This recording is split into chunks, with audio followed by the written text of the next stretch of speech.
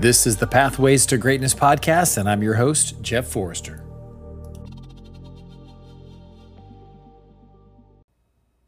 Okay, in this episode, I had the privilege of speaking with Coach Kurt Hines, who, if you followed me for a long time on Instagram, I used to do Instagram Lives, and I was connected to Coach Hines through my buddy Brad Lord, who was on an earlier episode here of my podcast.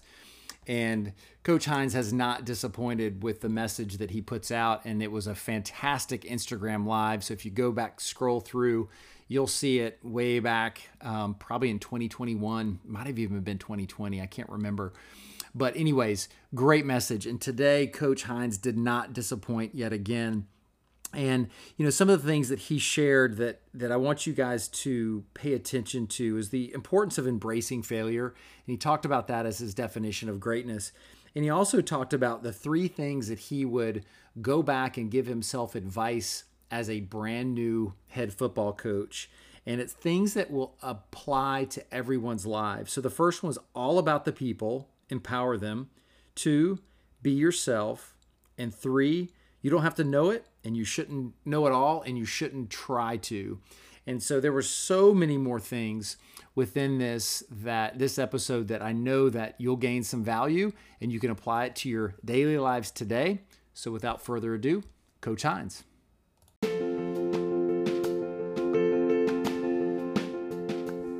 Many of you that follow me on social media have probably seen me say something about Highlight Coaching and Consulting. So what is that?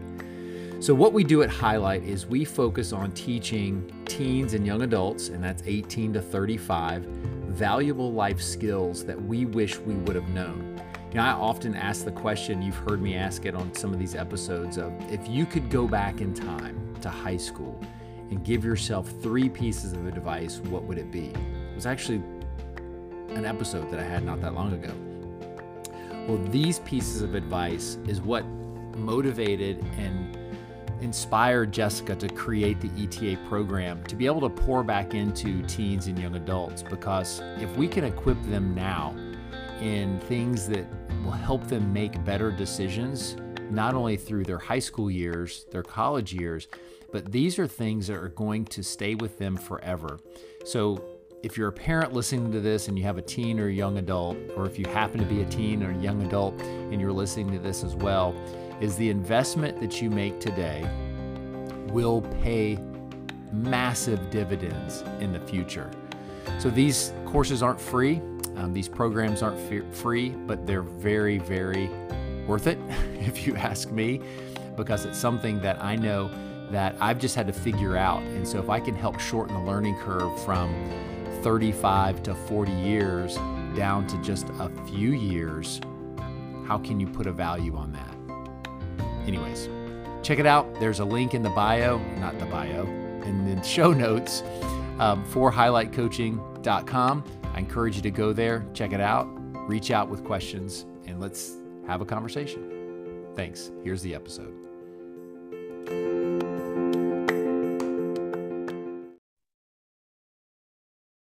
So one of the things that I was going to tell you, and I waited to hit record till I told you, is I noticed that my son's following you now. Oh, really? I saw one of your posts and he had liked it because I'd share stuff. He's like, Dad, you share too much stuff. Because we finally took the plunge and put him on Instagram, but we told him it's just for like football and recruiting purposes. So he's a rising 10th grader. Okay. So he's playing offensive line. So I know that hits home for you. Yeah, absolutely. That's fantastic. That's great. Yeah. So so he's going to be a sophomore, you said? Correct. Yes. Okay. Fantastic. Yeah. So he's excited about this year. If there's ever anything I can do for him, let me know. I'm excited. My son, back when I was the head coach in New Hampshire, prior to moving out to San Diego, I had to coach against my own son twice. His junior and senior year. So he actually is now a paid member of our coaching staff. He coached on our staff last year as a full-time volunteer. It's a tremendous blessing. And he's now with us full-time. So I'm really excited about that. Oh, cool. Well, one of the things that happened this past year is like he fell in love with football through flag football. and kind of we weren't going to push him in any direction of where we wanted to go. And so the league that we played through with flag football, 12U, 14U, they have the flag football program. And so he's like, Dad, can we coach a team together? Wow. And I was like, yeah, but just so you know, I'm just going to be the chaperone. This is your show. And so he and a buddy did it, and they did such a good job that as of late, and he's got a really good high school coach as well. And he's like, I think I want to go into coaching. I love it. That's fantastic. So I was like, dude, that's one of the most noblest professions that you could ever have. So I was like, I'm not going to deter you from doing that and whatsoever. And he'll be a good one. He'll be a good one because he's got a good heart. Amen. Right? Isn't that what's? I hesitate to say that's what it's all about, but that's what 99.9% of it's about. Yep. And he doesn't need glory, because I know you guys don't get glory and thanks. So it's just it's a thankless job on the outside, but I know you get plenty of appreciation from the inside. Yeah. Absolutely. Well, Coach, thank you for hopping on. So for those of you who are listening to this podcast, I met Coach Hines through another friend of mine who I've had on here, Brad Lord. He's like, you got to follow this guy, Coach Hines. He's awesome.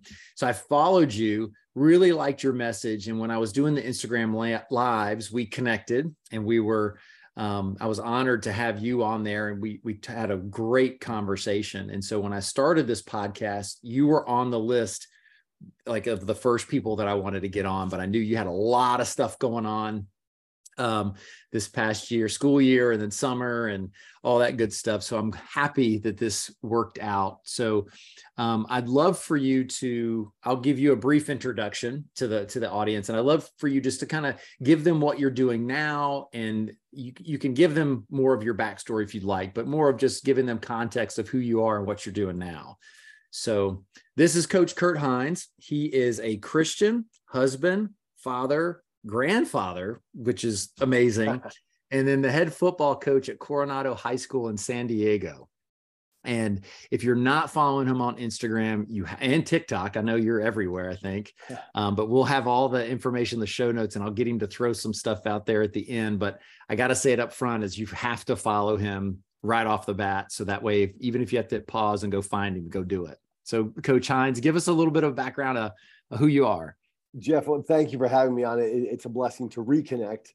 I often say, what I'm about to say, but I mean it more and more. And the more I say it, the more it really hits home. I am an expert in absolutely nothing, but passionate about most things. And I say that proudly because as you mentioned, maybe from my bio, I am a Christian husband, father, grandfather, first and foremost. I also teach elementary school and coach high school football. The thing I love most about coaching is it's all, in my opinion, once again, this is coming from someone who's not an expert, but it's all about servant leadership. If you have men and or women who are called and feel called, not just feel inspired is a great thing, but called to live a life of service, and just with the sole intent of getting up every day, going out, trying to be a blessing to others, then coaching, there's no greater profession in my opinion. I've been coaching high school football going on to my 26th season now. My first 18 or 19 were on the East Coast in New Hampshire. My wife and I have 4 children. We have 3 daughters and 1 son. And as you mentioned, 2 grandsons. When our oldest came out to San Diego State, we had come to visit. But my wife and I did not want to move to crazy California. The weather's phenomenal. The people, the ones we've connected with, are phenomenal. The politics are just a whole nother episode, if you will, that we could talk about some other time. But as soon as my daughter had gotten married and gotten pregnant, we sold everything and moved across country. Huge leap of faith. I had a job teaching and coaching. My wife did not have a job yet, and we are a 2-income family. We hadn't sold our house yet. So we signed over power of attorney to our realtor, took a huge leap of faith with that. As my wife said, that's a lot of faith and trust in that realtor.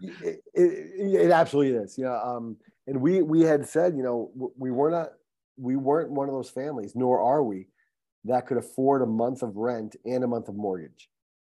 And, my wife and I, through a lot of discussion, a lot of prayer, said, listen, we can live the rest of our lives in New Hampshire. And we were blessed. We lived great lives back there. We had great family and friends, but we didn't want to be Skype grandparents. So we said, we can just stay here and just live in a land of what if, or we can trust God and just take that huge leap of faith and know that he will provide for us as long as we do our part. It was the third day in our drive across country that our realtor called and said we sold the house. Both of us started crying tears of joy. And I've been out here for 8 years now. Absolutely love everything about it. Our 4 children are all out here now. Our 2 grandsons are 2.5 miles down the road. And coaching for me, as I said, it's something that I didn't always know I wanted to do until I was in college. But it's something that I will continue doing till God takes me home. It's a passion of mine that I love teaching, and I'm blessed to teach and teach with and teach people I love. But truth be told, if money were not an issue at all and I could just not work at all, I'm going to keep coaching till the day I die. That's awesome. So it's funny that you use that as an example. So, before we started recording, I was telling you where the path that I'm on right now. And I love listening to kids because they just ask wonderful questions out of pure curiosity, and it's not jaded yet. And so just this past year, when Powerball, it was either Powerball or Mega Millions, one of them was $1 billion. And so, of course, we played. And so I always loved having those conversations, within the family of like what's going to happen. And so my son, and we've had these situations before. He's like, Dad, if we won the $1 billion, would you keep coaching? And without a hesitation, I was like, 100%. I doubled down on it, and I probably wouldn't charge anybody because I got $1 billion. I don't need to make any money. Yeah. And then his reflection was, Dad, that's the first time you ever answered that question. Oh, I love that. He's like, normally you always say I'd quit so fast it'd make their head spin, because it was true. Right. I would have quit my previous job. I mean, immediately. And I even would joke. I was like, and I'm taking my cell phone and I'm throwing it into the ocean and I'm done. And it's that clarity, and you can see it in your eyes, and that you really mean that. And that's the thing I want to challenge people with is, again, you have to work, you have to make money. We've all got bills. You've got to support yourself. But where is that fulfillment? Where is that desire that gets you to go every day? Yeah, it's so well said that, and I love that exchange you shared with your son. Someone had asked me several months back on a different podcast. They were being very complimentary, but they were saying, Coach, you're always pouring into other people, as I believe most coaches, or the coaches that do it the right way, should and do. And they said, what fills your cup? And I had never prior to that been asked that question before. So it really, I loved it, but it really made me pause for a moment. And coaching is what fills my cup. And I hesitate because I'm married to my best friend. My wife and I have been married for 29 years. I love spending time with her. That fills my cup. Being with my children and grandchildren fills my cup as well. When it comes to what most people look at as a career or a profession or a job, coaching fills my cup because, the wins are great. The losses come and go, as do the wins. But when you can look a young man or a young woman in the eye and help them get from point A to point B, whether it's with a certain technique on the field, a certain lift in the weight room, or even more importantly, navigating through challenges in life, that's what gets me up and out of bed in the morning. And that's what lights my fire. I absolutely love it. Yeah, that's awesome. Well, before we get too deep, I like to start these podcasts with something fun. So you ready? Absolutely. All right. Would you rather freeze time or go back in time? Gosh. Oh, I have to say go back in time just because I lost my father a year ago. Yep. And I was blessed to have had a great relationship with him. He lived for 81 years. I know my last words with him were "I love you," and he'd come out for one of our children's weddings. It's both are tough because I know we can never do we can't do either of those. But in a hypothetical world, if I could go back and just sit with him one more time, I'd be a little bit more, not a little bit, I'd be a heck of a lot more aware of putting my phone down, turning the darn thing off, and just being present in that moment with him. So no regrets, but man, if I could go back and just be with him again, it'd be pretty special. Yeah, powerful. I lost my dad in 1991 when I was 18. Oh, wow. And so all of your posts very much resonate with me in the sense of, just that powerful relationship that you have between a father and a son. So I get it. I hear you. Yeah. Okay. Go ahead. No, you go ahead. Go ahead. So I'll add this real fast also. I think for most of us, our parents are complete idiots when we're teenagers. You've seen different things written on it. It's on my own. And we get into our 20s, we're like, all right, they're not that dumb. Come 30, we start having children of our own. We're like, well, my parents are pretty smart. And you get to, my age, I'm 51. I'm like, my dad was not a genius, but my dad was a real smart man with a tough heart and a kind servant's heart. I look back at how he raised me and the hell I put my parents through growing up, the things I did and getting arrested at different times. He taught me more about servant leadership than I ever knew while he was alive. And it was through the grace of kind of mourning and reflecting on my life with him and his service to family, friends, neighbors, strangers, that really I take a lot more pride in now of being a servant leader and having that be part of my identity. Mm-hmm. Have you ever written down the things that he taught you? I have. Yeah. It's humbling. It's humbling because so often the things he taught me, were just nothing but annoyances as a teenager, and now I look back with a lot more respect and admiration and love for those things. That's cool. Well, I'm glad that you wrote it down and if you haven't written a book yet, have you? I have. And my daughter Hallie, we have 3 daughters and 1 son. My oldest daughter, Hallie, is my manager. She sets up my speaking engagements and all that stuff. So she's going to be hopefully on the phone sometime today or earlier this week with the publisher we decided to go with. Okay. I didn't think you had one out yet. And that's why I was like, wait a minute. I'm like, how do I not know? Nothing out yet. Well, I will get one for sure. I appreciate that. Yeah.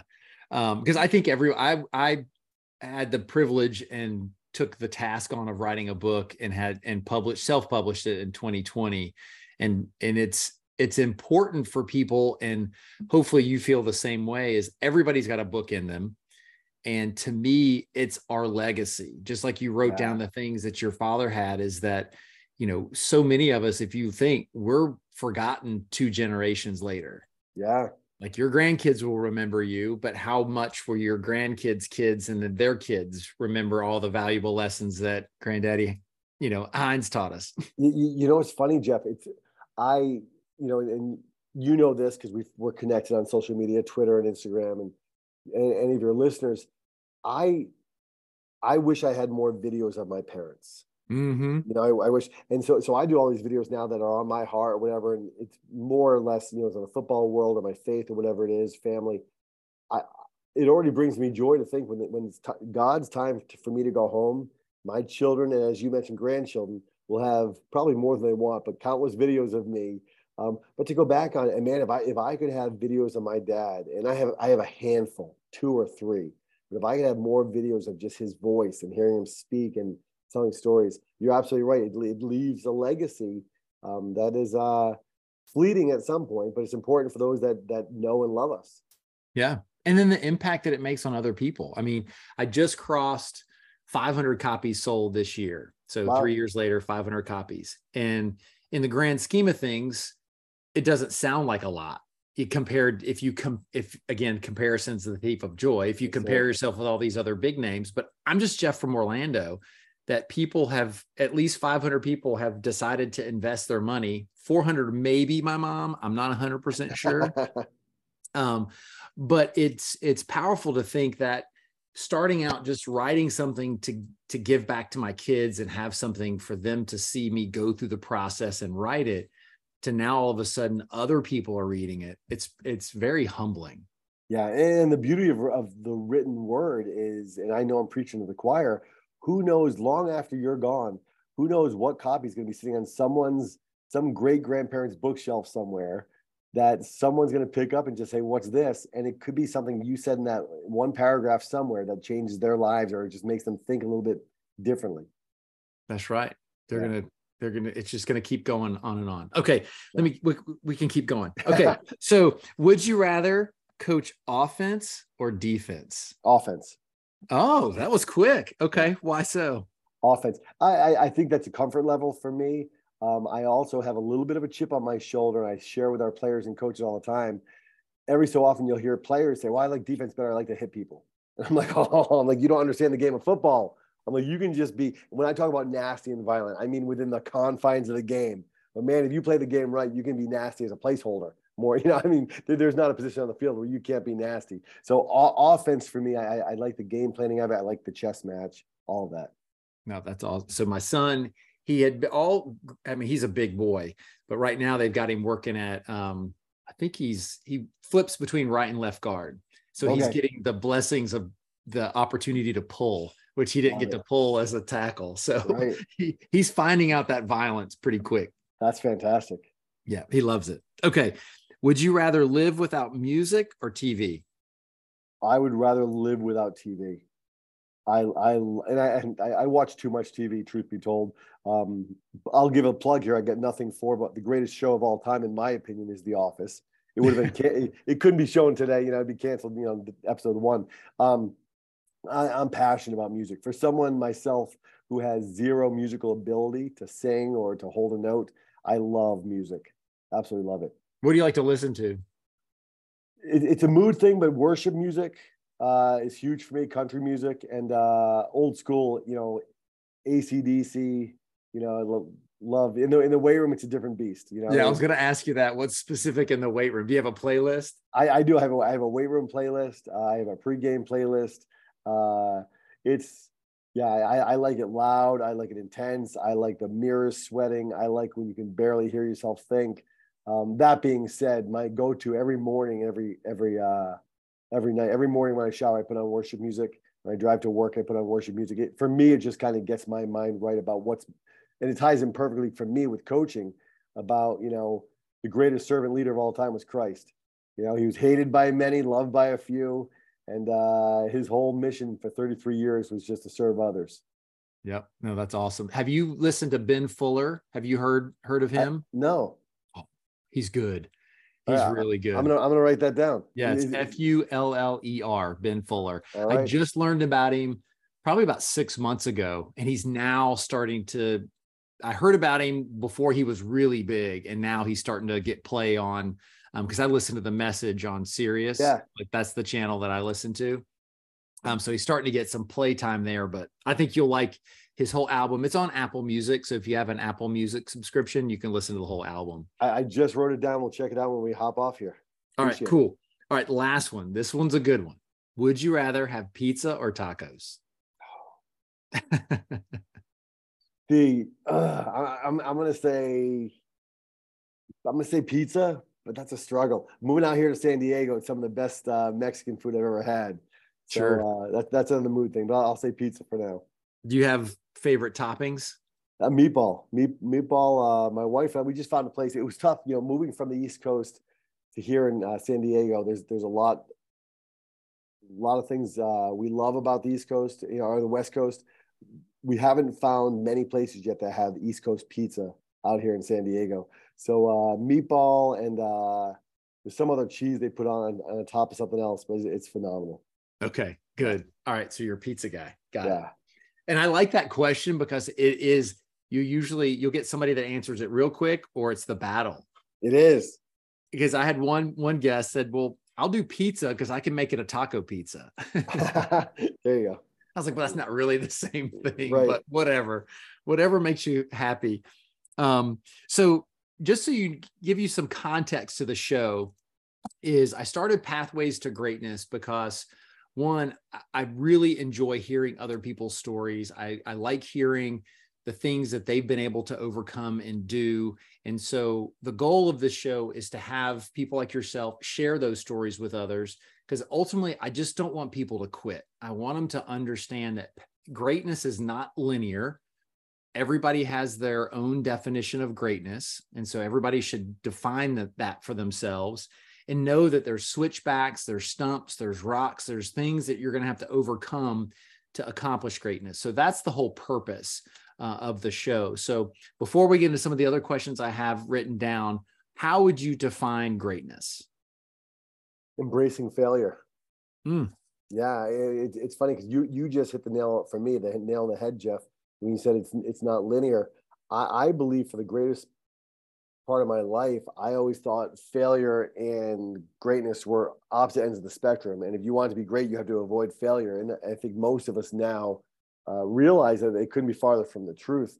You know, as I mentioned earlier, my wife and I are best friends. We love spending time together. We've had some tough moments in our relationships. In 29 years, we've had some drag out, not often. Gosh, not more than 2 or 3, but we've had some fights that there's been nothing but tears and heartache, and you feel like your chest is going to explode and just drag you to your knees and make you just cry out to God, like what is going on. But it's through that we are best friends and just celebrated our 29th anniversary. Through coaching, I still say after 26 years now, my greatest season ever was my first year as head coach. We lost every game. Like we got our teeth kicked in every game. And I joke about it now, but at the end of every game, when you walk through and shake hands and you say, "Hey, great game, good game, good game," whether you're winning or losing, you usually hear people say, "Good game, good game." We were so bad my first year as head coach, no one even lied to us. They would look around, they say, "Beautiful stadium." It was a brand new school. Beautiful stadium. Well, great field. I was like, man, we're so bad, they're not even going to lie to me, you know? And I felt like every time I parked my truck on a Saturday morning to go watch some film before the coaches came in, before the players came in, I felt like I was walking the green mile, you know, dead man walking to the execution. And I thought, other than my wife and my mom and dad, no one in the world liked me or my kids. But it was through that year, the reason I say it was one of my greatest, because it solidified my why. It really made me look at, as you mentioned a little bit off camera before we started recording, that huge leap of faith that you and your wife and family have taken with your career. It's all fun and exciting, and you want to tell the world, but then you go to bed at night and you're like, hey, I haven't made a check in so many weeks, or I haven't had a win in so many weeks, or, you know, our games were close till kickoff. You know, as soon as the ball was kicked off, like, all right, this isn't going to go well. But that has propelled me to be the coach I am today. And I'm proud of the coach I am today, knowing that I'm great and knowing that there's a lot more greatness that I'm going to pull outside of me and allow others to pull out of me. So I think greatness is embracing failure and understanding that's part of the process to becoming great in any aspect of life, coaching or not. Right. If you had to go back and that first year coach, what 3 pieces of advice would you give yourself? Gosh, great question. I think the first is, and I knew this, but I know it now more than ever before, it's all about the people. 100% about it of coaching is about the people. Empowering them to see the greatness that some of them don't see in themselves, to pull greatness out, to humble some. And I'm not talking about tough love, break them down, tear them apart, but getting to know people, getting to know what makes them tick. And we can address this later if you want or not. But in my journey of coaching so far, I have completely changed the way I interview coaches now to be on our staff compared to how I'd started. But one, I think you asked for 3, was it's all about people. 2 is to be yourself, because our high schoolers or even middle schoolers or my 4th graders, they're a lot smarter than people give them credit for. And they see through the transparency. I can't try to be a Coach Forrester. I can't try to be a Coach Belichick. I can't try to be, and no one wants me to be, and no one needs me to be. I need to be the best dang Coach Hines I can be. I should say Kurt Hines, because now my son Brockton's on our staff, so he's another Coach Hines. But to be ourselves, and I think the third thing would be is you don't have to know it all, and you shouldn't try to know it all. I think there's a lot of power in my position as a head coach to look at our staff and say, here are my strengths, help me be better. Here are some things I'm not great at. Who is, and how can we help you take a leadership role in that area? Because no one wants to be on a staff. And I tell our coaches this all the time, like, challenge me. My job is to serve you as assistant coaches. Challenge me often.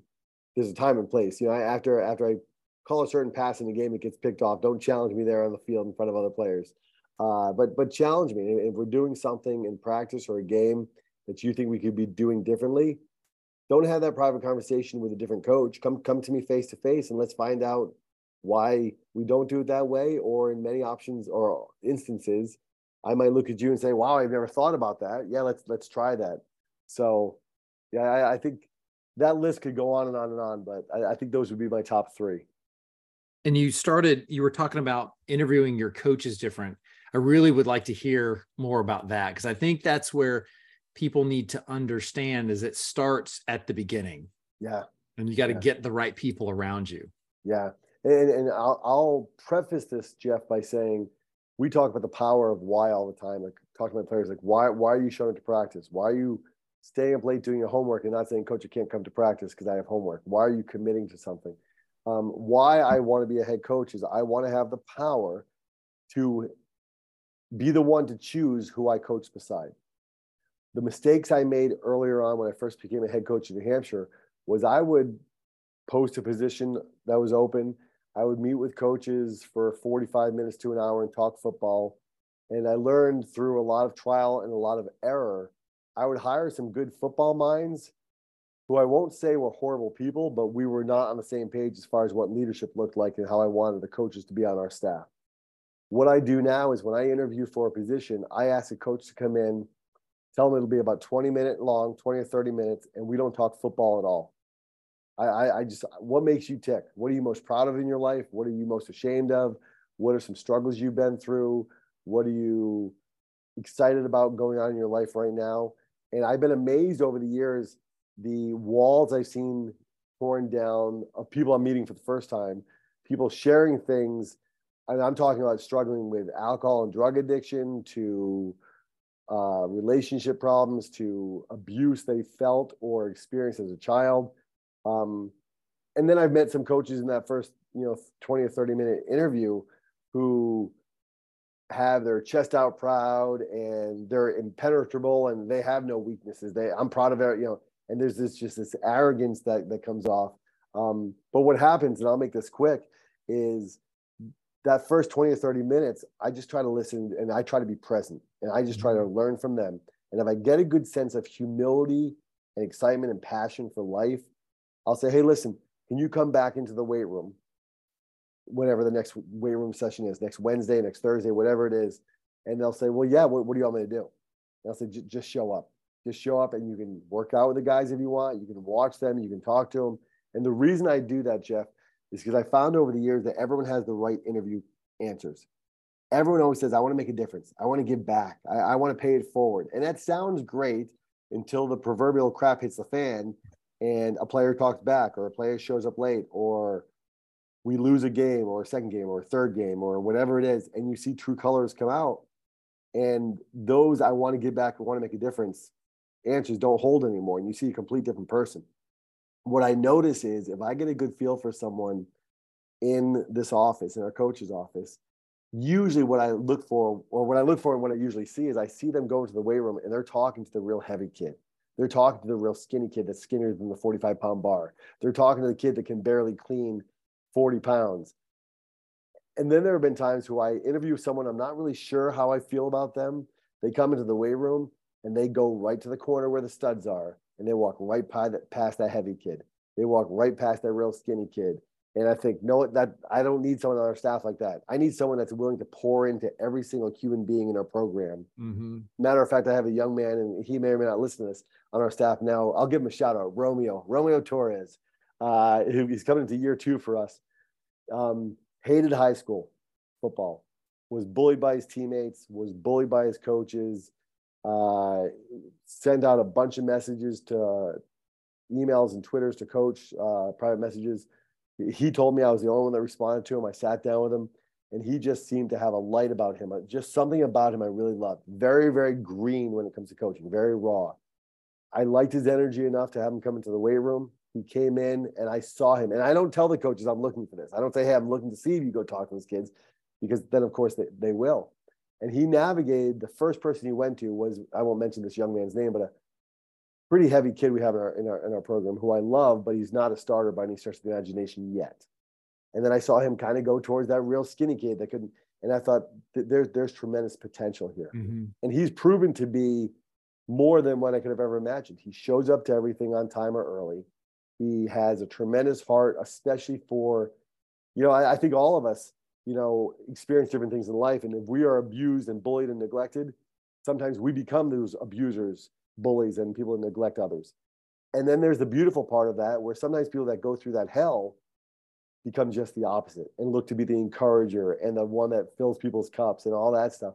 And that's what Romeo is. And he's becoming a better technician of the sport because he's so hungry to learn. But we're going on year 2 now. It was almost twice a week, Coach, that he would come up to me randomly after a practice and just say, Coach, can I talk to you for a second? I'm like, yeah, what's up? And he's like, and he's just smiling from ear to ear, literally. Like it's painful to watch him smile because it's like, don't your cheeks hurt, you know? And he's like, thank you so much. And this is just different than anything I ever experienced. And now I think he has the bug where I don't think he'll ever want to give up coaching.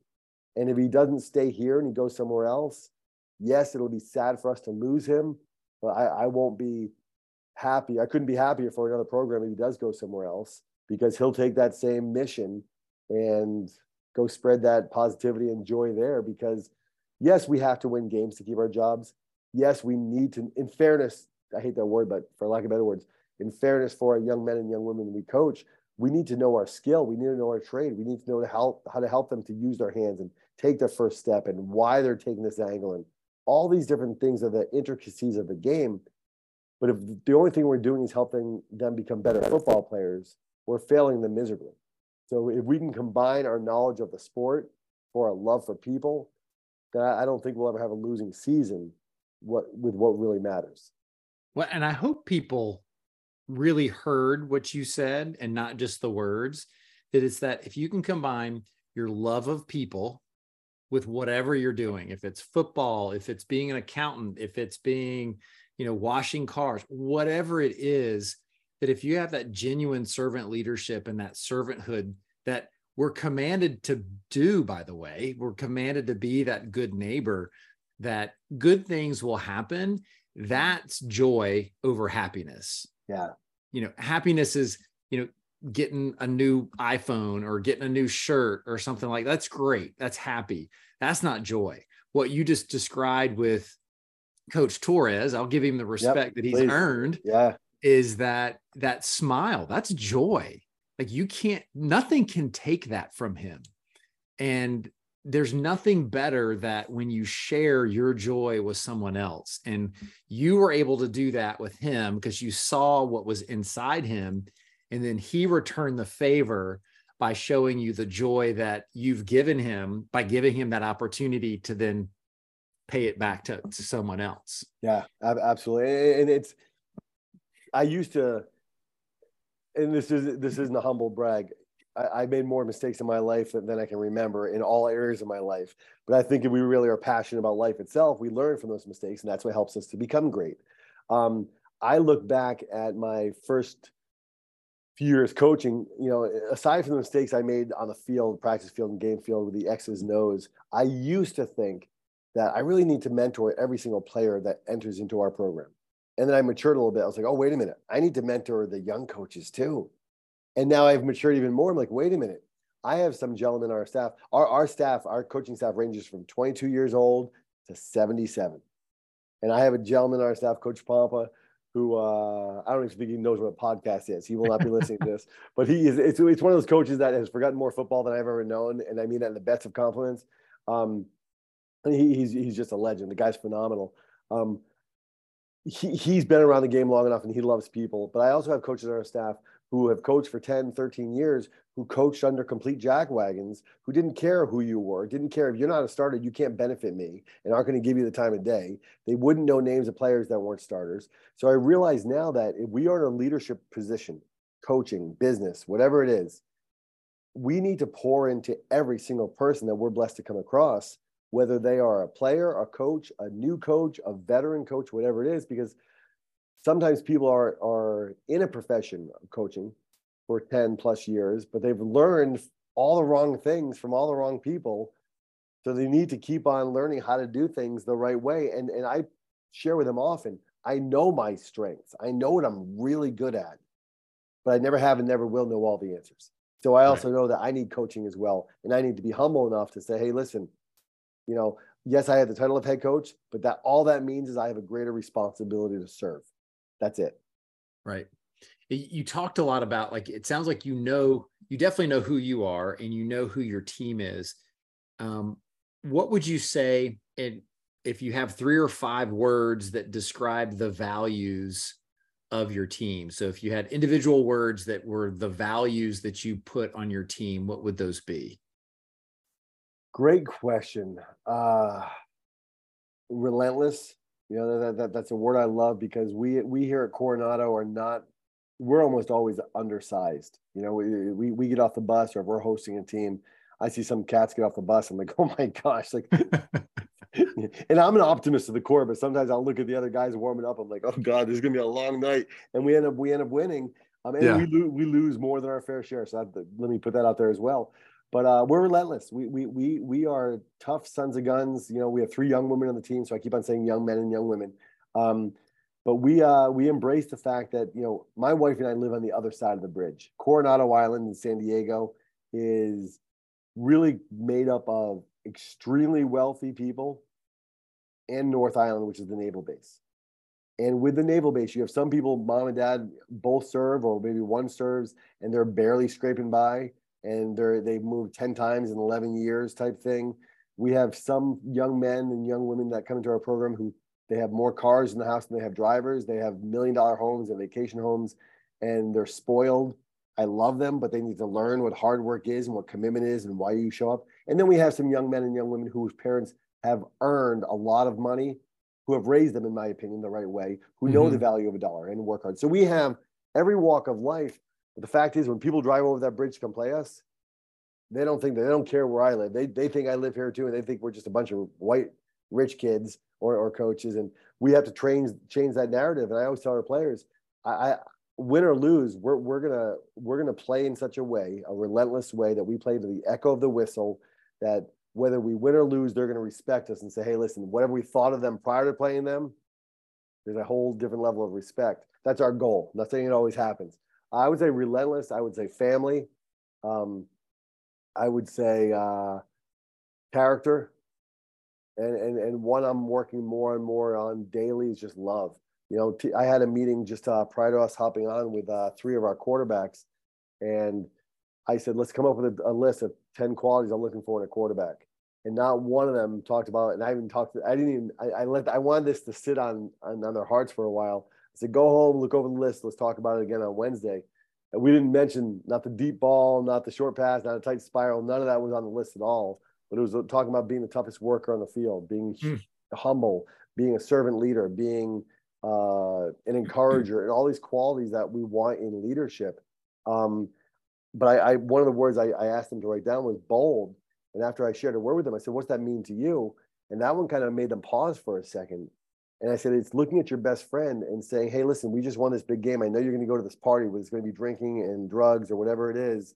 Hey, be bold enough as a quarterback to say to that friend, hey, come to my house. I'll have my parents order some pizzas. We'll just watch the highlights, you know, and whatever. Being bold enough. We have no swearing policy on our team.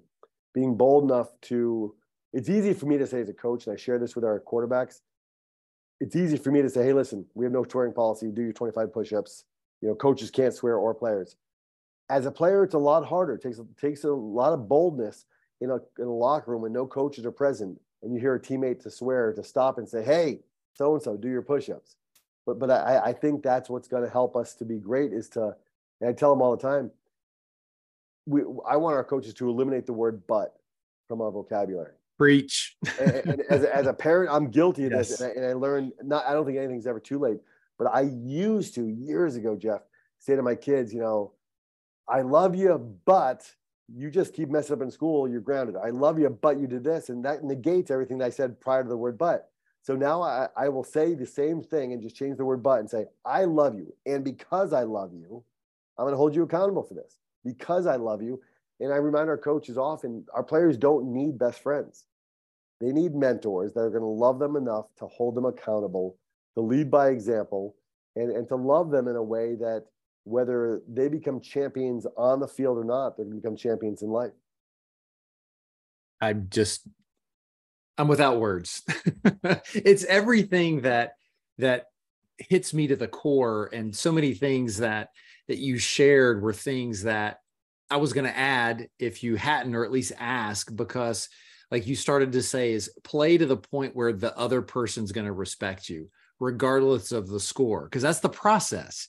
Yeah. And I feel like society, and especially in sports, whether it's team sports or individual, everybody's so focused on the outcome. What was the outcome? Well, you can get lucky and win a game. You can cheat and win a game. But can you have character and work hard and be proud of the performance that you gave if you gave 100%? Coach Wooden, I don't know if you've ever read one of his books. It was Wooden on Leadership. And he talked about all the different teams that he had. And his number one team that he was most proud of was his worst record team. Yeah. Because he's like, they were not as talented as all the other teams that he had, but he knew they all played the plays to perfection and they all gave 100% of their ability.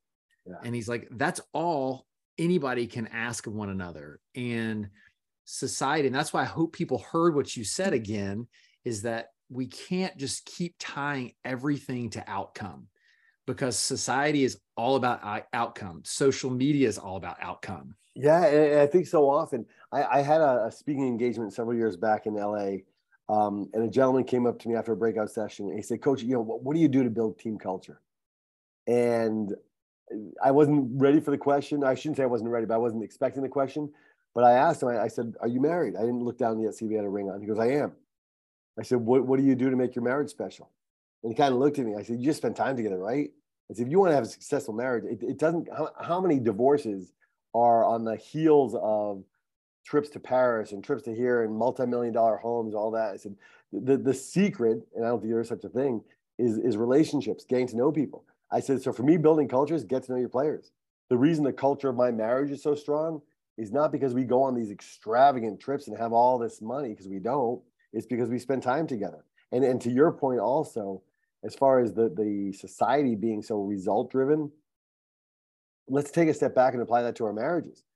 If we are so result driven, what's the end result of a marriage?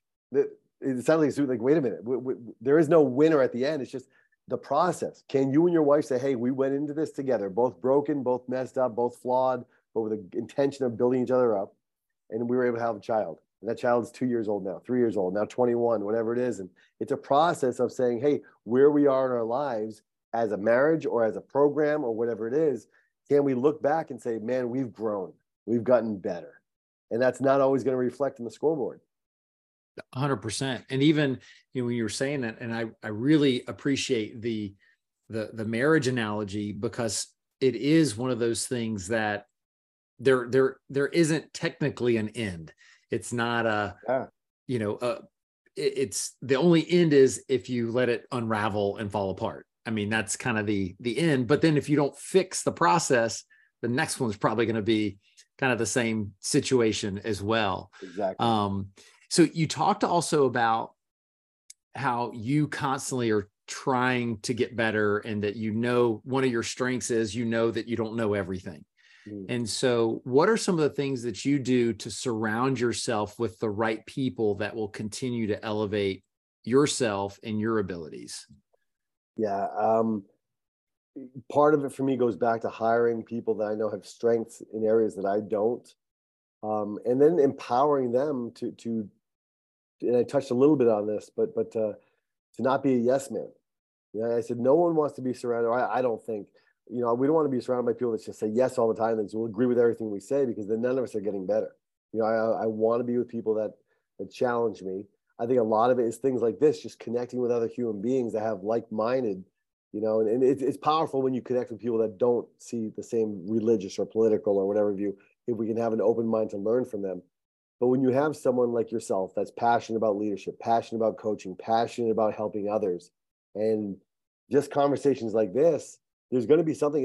If I can't come away from this podcast, Jeff, and say, oh wow, Jeff said something, and kind of write that down or hold on to that, help that make me better, I need to get out of coaching, and we had the opportunity last week on a Wednesday. One of my former players came back, and he's in the Navy now, and asked if he could talk to the team. Or actually, I asked him if he would talk to the team, and he's like, I wasn't a starter coach, and he wasn't. He was not a good player at all, but he was an amazing teammate. He showed up to everything and he worked hard. And I said, Dino, if you just come and just talk about life, talk about what, take 5-10 minutes, just share something. And he was phenomenal. The day after, we had 2 NFL players that were happening to use our field. One is AQ Shipley, I believe his name is. He's on the Pat McAfee show.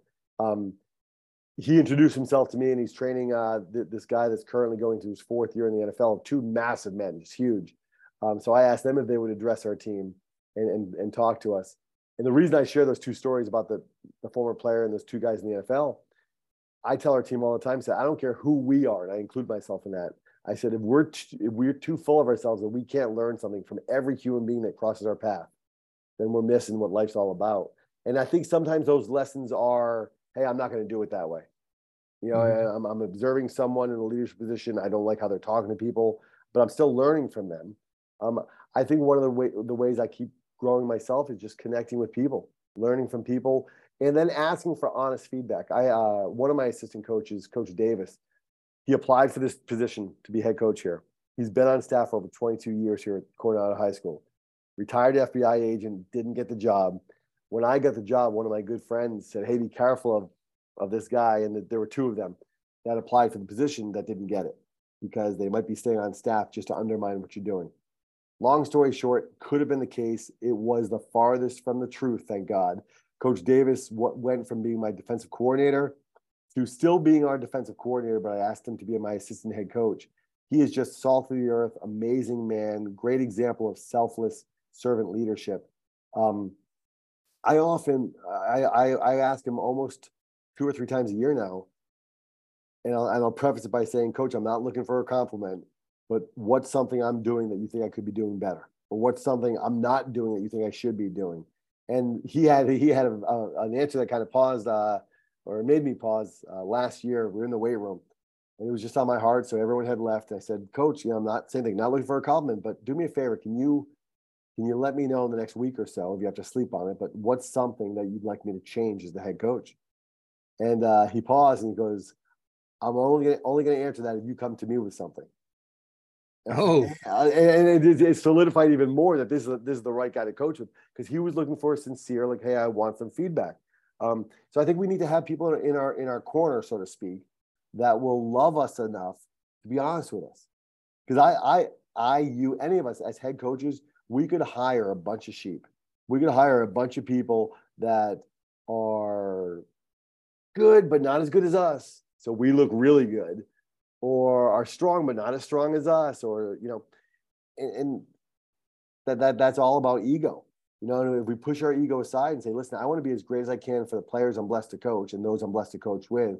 I want to surround myself with people that are going to challenge me. They're going to make me grow. They're going to force me to spend a little bit more time in the playbook, spend a little bit more time breaking down film, spend a little bit more time reaching out to our players unrelated to football and just talking to them about life. So I think surrounding yourself with people who will help push you as well is huge. Yeah. And again, I want people to hear what you had to say, because if you hear that and your stomach turns a little bit, you need to ask yourself why. And it's probably because you're not secure in receiving, because it's probably from past trauma, past issues where somebody gave you feedback and they weren't doing it in a loving way. It was more of a tear down way, or it just could be something else. Because when you find somebody like yourself that's going to pour into you in a way that's going to make you better, you can't ask for anything better than that. And our parents do it. And we get it wrong a lot, and we come from a different angle than we probably should, but it's not from a judgmental way. It's a corrective way. And it's what I hope people heard you say, is that when you put people around you, make sure that they're there to make you better and not just to be the same. And if you find yourself being the best in the room or the smartest in the room, I always say, find another room, because that's not the room that's going to get you better and where you want to be. Yes. And I'll, not that I need to add to that, but just to continue the conversation there. I love that. It's a dangerous thing, because you have to be humble enough to realize that if you really want people, and if you're going to empower your assistant coaches or the other people that may not be assistant coaches, maybe you're an assistant with them or whatever it is, be humble enough to listen to them, because sometimes they're going to say things that are not comfortable. sometimes they're gonna challenge you, and it's gonna really make you dig deeper. But that's what it's all about. I had my first year as head coach. After I'd mentioned we lost every single game, I had a coaches meeting, and now I had inherited 4 coaches because it was a brand new high school. It was the first year with the varsity program. We didn't have seniors yet, but we lost every game, as I mentioned. And I had a coaches meeting, and I said, after we talked about the offense and the defense, I said, all right, guys, obviously we know what our record was this year. I think we're 0-9. I said, I'm not going to change just for the sake of it, but what would you like to see me do differently as a head coach? Now, it was a bold, kind of a stupid, but bold thing for me to ask, because I didn't know these guys that well yet. I only coached with them for a season. One of the other guys I had taught with for years, so I knew him well. Well, I asked that question, and it was quiet, Jeff, for about 40 seconds, which seemed like 40 minutes. And then one of the coaches on our staff, he goes, I don't think kids respect you. And I felt myself right away start to get hot. I felt myself just like get red. So I'm like thinking to myself, I'm like, all right, idiot, me. I'm like, you asked the question, you got to. So I said to him, I said, well, give me an example. And let me go back for a second. This coach is now one of my best friends who I would die for. They actually moved from New Hampshire out here to California, not because we moved here, but his wife is from the Oceanside area, just an hour north of us.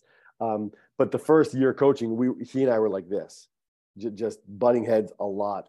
And I said, well, give me an example. He said, I don't know. I said, do they talk back to me? He's like, no, they never talk back to you. I said, do they talk behind my back? Are you hearing things like, no, they all love you? And I looked at him and he goes, I said, give me something. I said, do they leave the weight room a mess, the locker room a mess, the field, no. And he paused and he said, they're not afraid of you. And I felt a spirit just come over me. And I said, those are 2 completely different things. Mm-hmm. And like I said, I say this with a great smile now because he is one of my best friends now. But he goes, well, it doesn't matter, Hines. He goes, I think players should be afraid of their head coach. And I said, I'll go to my grave disagreeing with that. And I said, because if a player is suicidal, parents are getting a divorce, if a young man or young woman's coming out of the closet, whatever it is that life's going to throw at all of us, if they're afraid of me, they're never going to come to me. Correct. And I would rather have a heart-to-heart conversation with someone than speak at their funeral. And I've had to speak. It was a blessing to be asked to, but I had to speak at a young man's funeral that took his life years ago. And he didn't agree. And we parted ways at the end of that meeting. He stayed on staff. Because we were willing to have that tough conversation and to respectfully disagree, we continued to coach together. And he made me better because he is such a technician of the game and knows it so well, far better than I did at that time. It made me be like, all right, listen, I got to step my game up. I got to learn a lot more about this position and that position. And it evolved into a friendship and a working relationship where he and his wife have told me countless times now, it made him look at football completely differently. It is a family that you get a lot more success out of your players. And this is not my goal, but we get more success on the field by pouring more into their hearts, by building more relationships. And I saw him going from being that coach would know the starters' names to now knowing everyone's names, to just, I could go on and on and on about it, but be willing to have those tough conversations and realize that they're not always comfortable. Sometimes they're very painful conversations. Right. Well, and you said an open conversation where you can respectfully disagree. And our society is not there right now. It's, if you disagree, you're the devil, you're evil, you're it's point counterpoint. When the disagreements create opportunities for both people to find out why did they say what they say, or why do they believe what they believe. It's critical thinking. You were challenged to think, okay, well, they don't respect me. Let's dig into that and figure out why. And then you pushed back and you asked him, well, what is it? And he couldn't answer. So he wasn't clearly communicating to you what he meant to say. So you, like you said, you both evolved. And to me is what I hope that other people hear is, whether you agree with Coach Hines's definition of greatness or one of the other guest definition of greatness, what's yours? And can you defend it? Can you stand up for what you believe in? And that's what so many people don't, because when you challenge them with why, and you can even try to ask them 5 whys, they're going to be so frustrated that they're done. They just check out because they just don't know it's what somebody else has told them to be. And that, from my faith, I grew up always believing because that's what I was told and how I was raised. And so as I've gotten older, I see validity in a lot of the things of how I was raised, but then there's other things I'm like, you know what? I don't know if I agree with that. Yeah.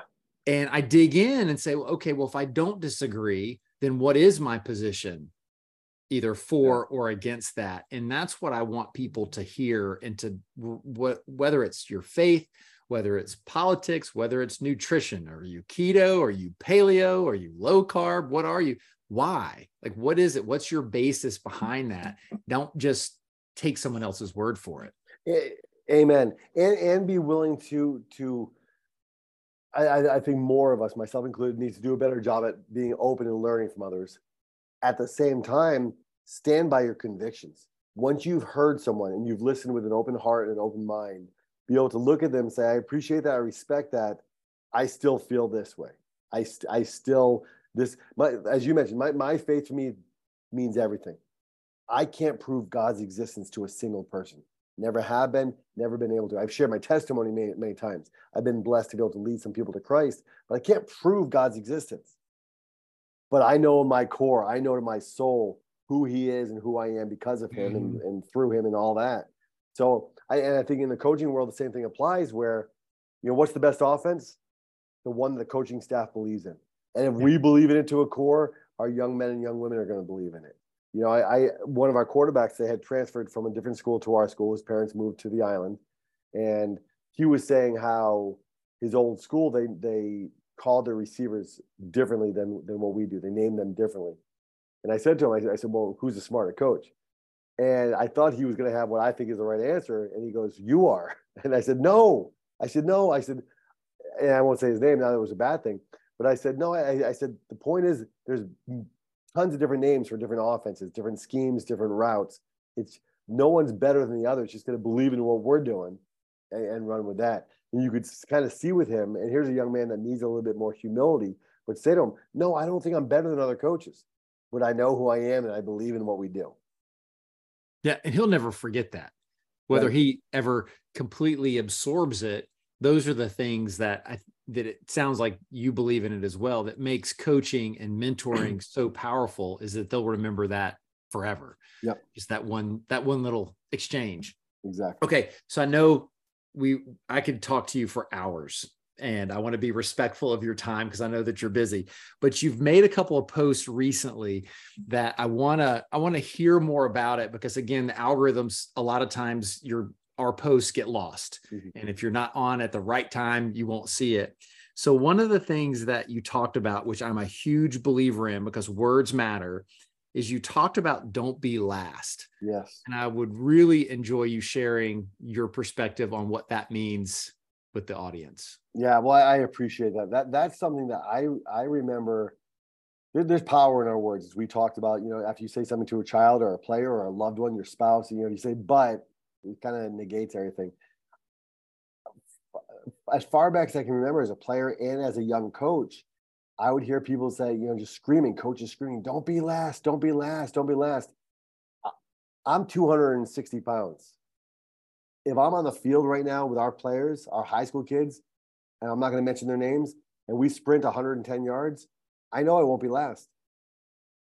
But that's not really that impressive, because we have some young men that are freshmen. We have some young men that are 300 pounds, not many, we have a small handful. If my goal is to not be last, I'm just chasing mediocrity. I ask our coaches all the time, let's get rid of that also. I'd rather have you scream, be first, be first, be first, because then it changes my mind. Instead of trying to look for the slowest guy and be a little bit faster than him, it kind of goes back to the joke for me is like, if you're being chased by the bear, you don't have to be faster than the bear. You just have to be faster than the slowest camper, so to speak.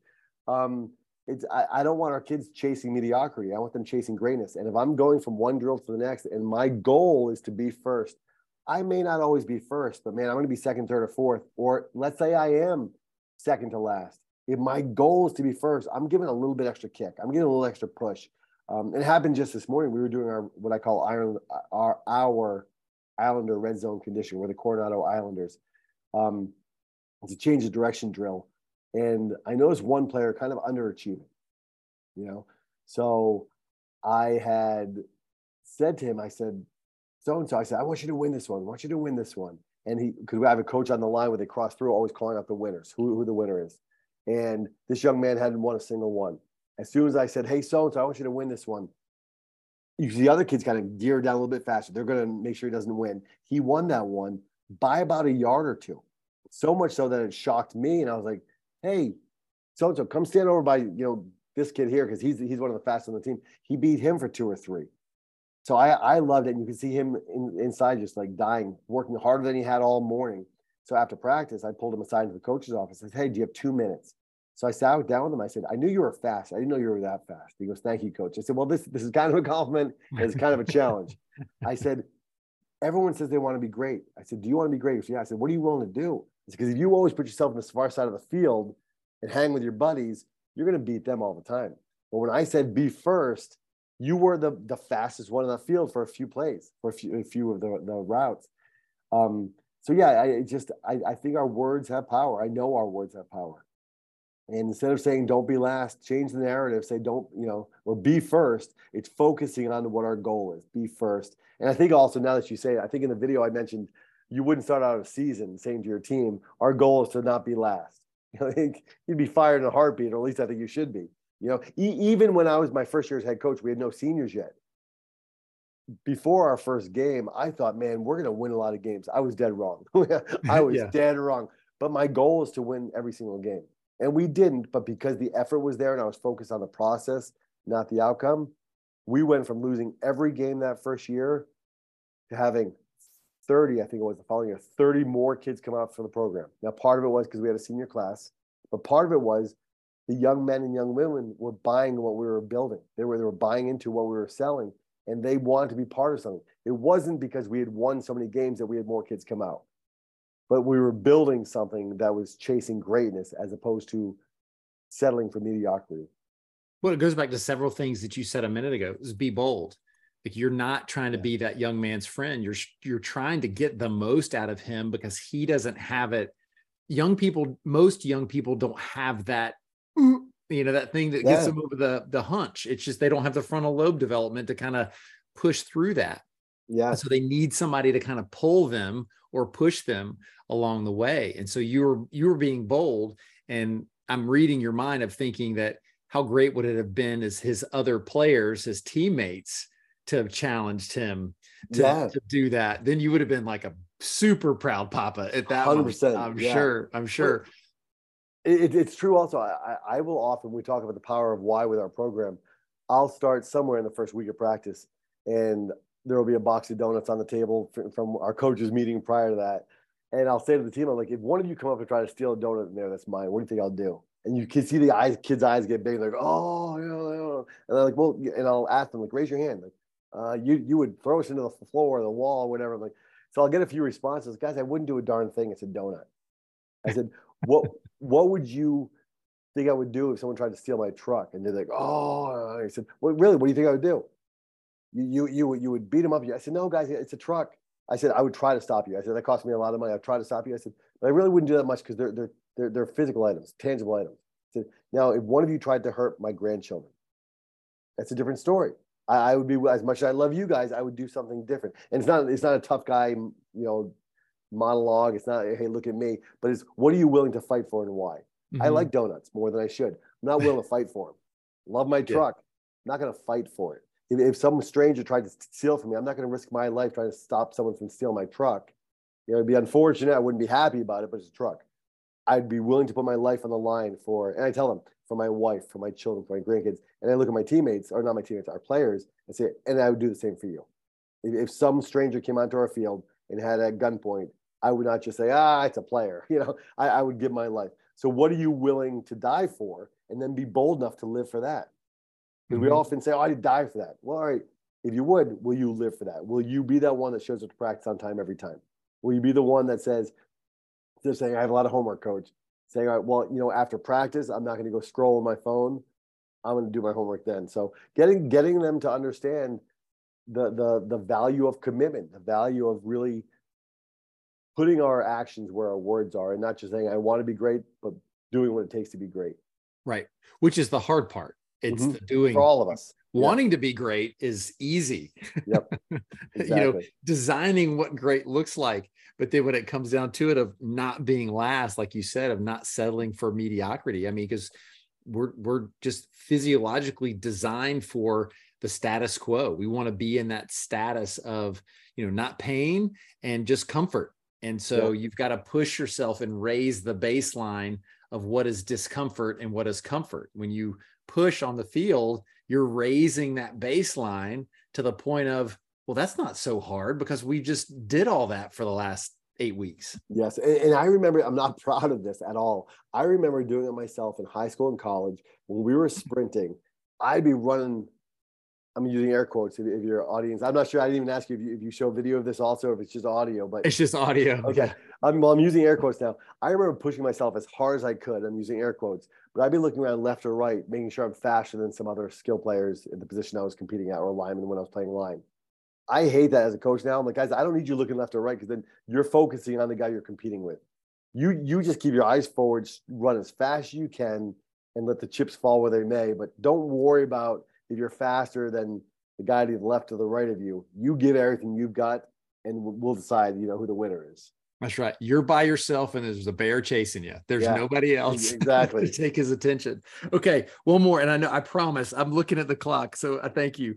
One of the other things that you had said is wish I was there. And you had talked about that. And so I don't know if you remember that post. Is you're talking about that I wish I was there. It's almost like the comparison game that. Yeah. So again, if you don't remember it, that's okay. I was scrolling through, and again, that's why I encourage people to follow you, because you put out great messages that are easy to digest.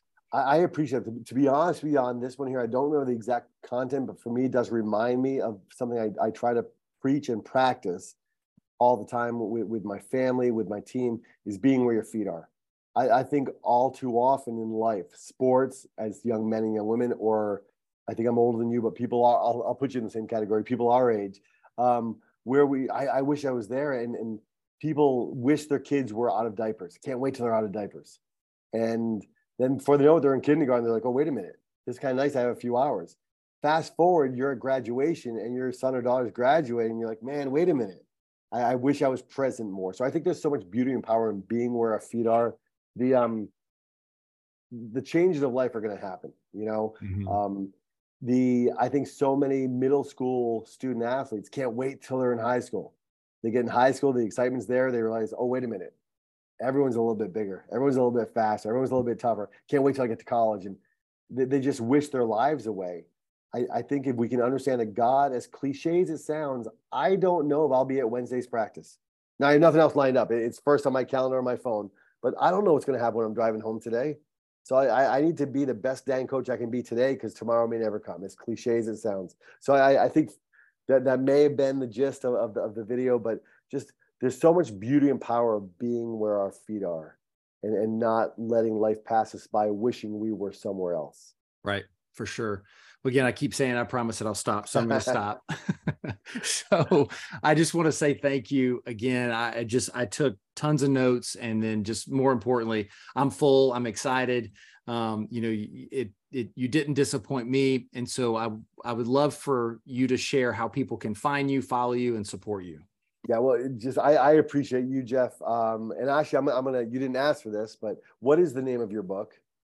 It's Unleash Potential. Love it. So your listeners that haven't bought it yet need to buy that, Unleash Potential by Jeff Forrester.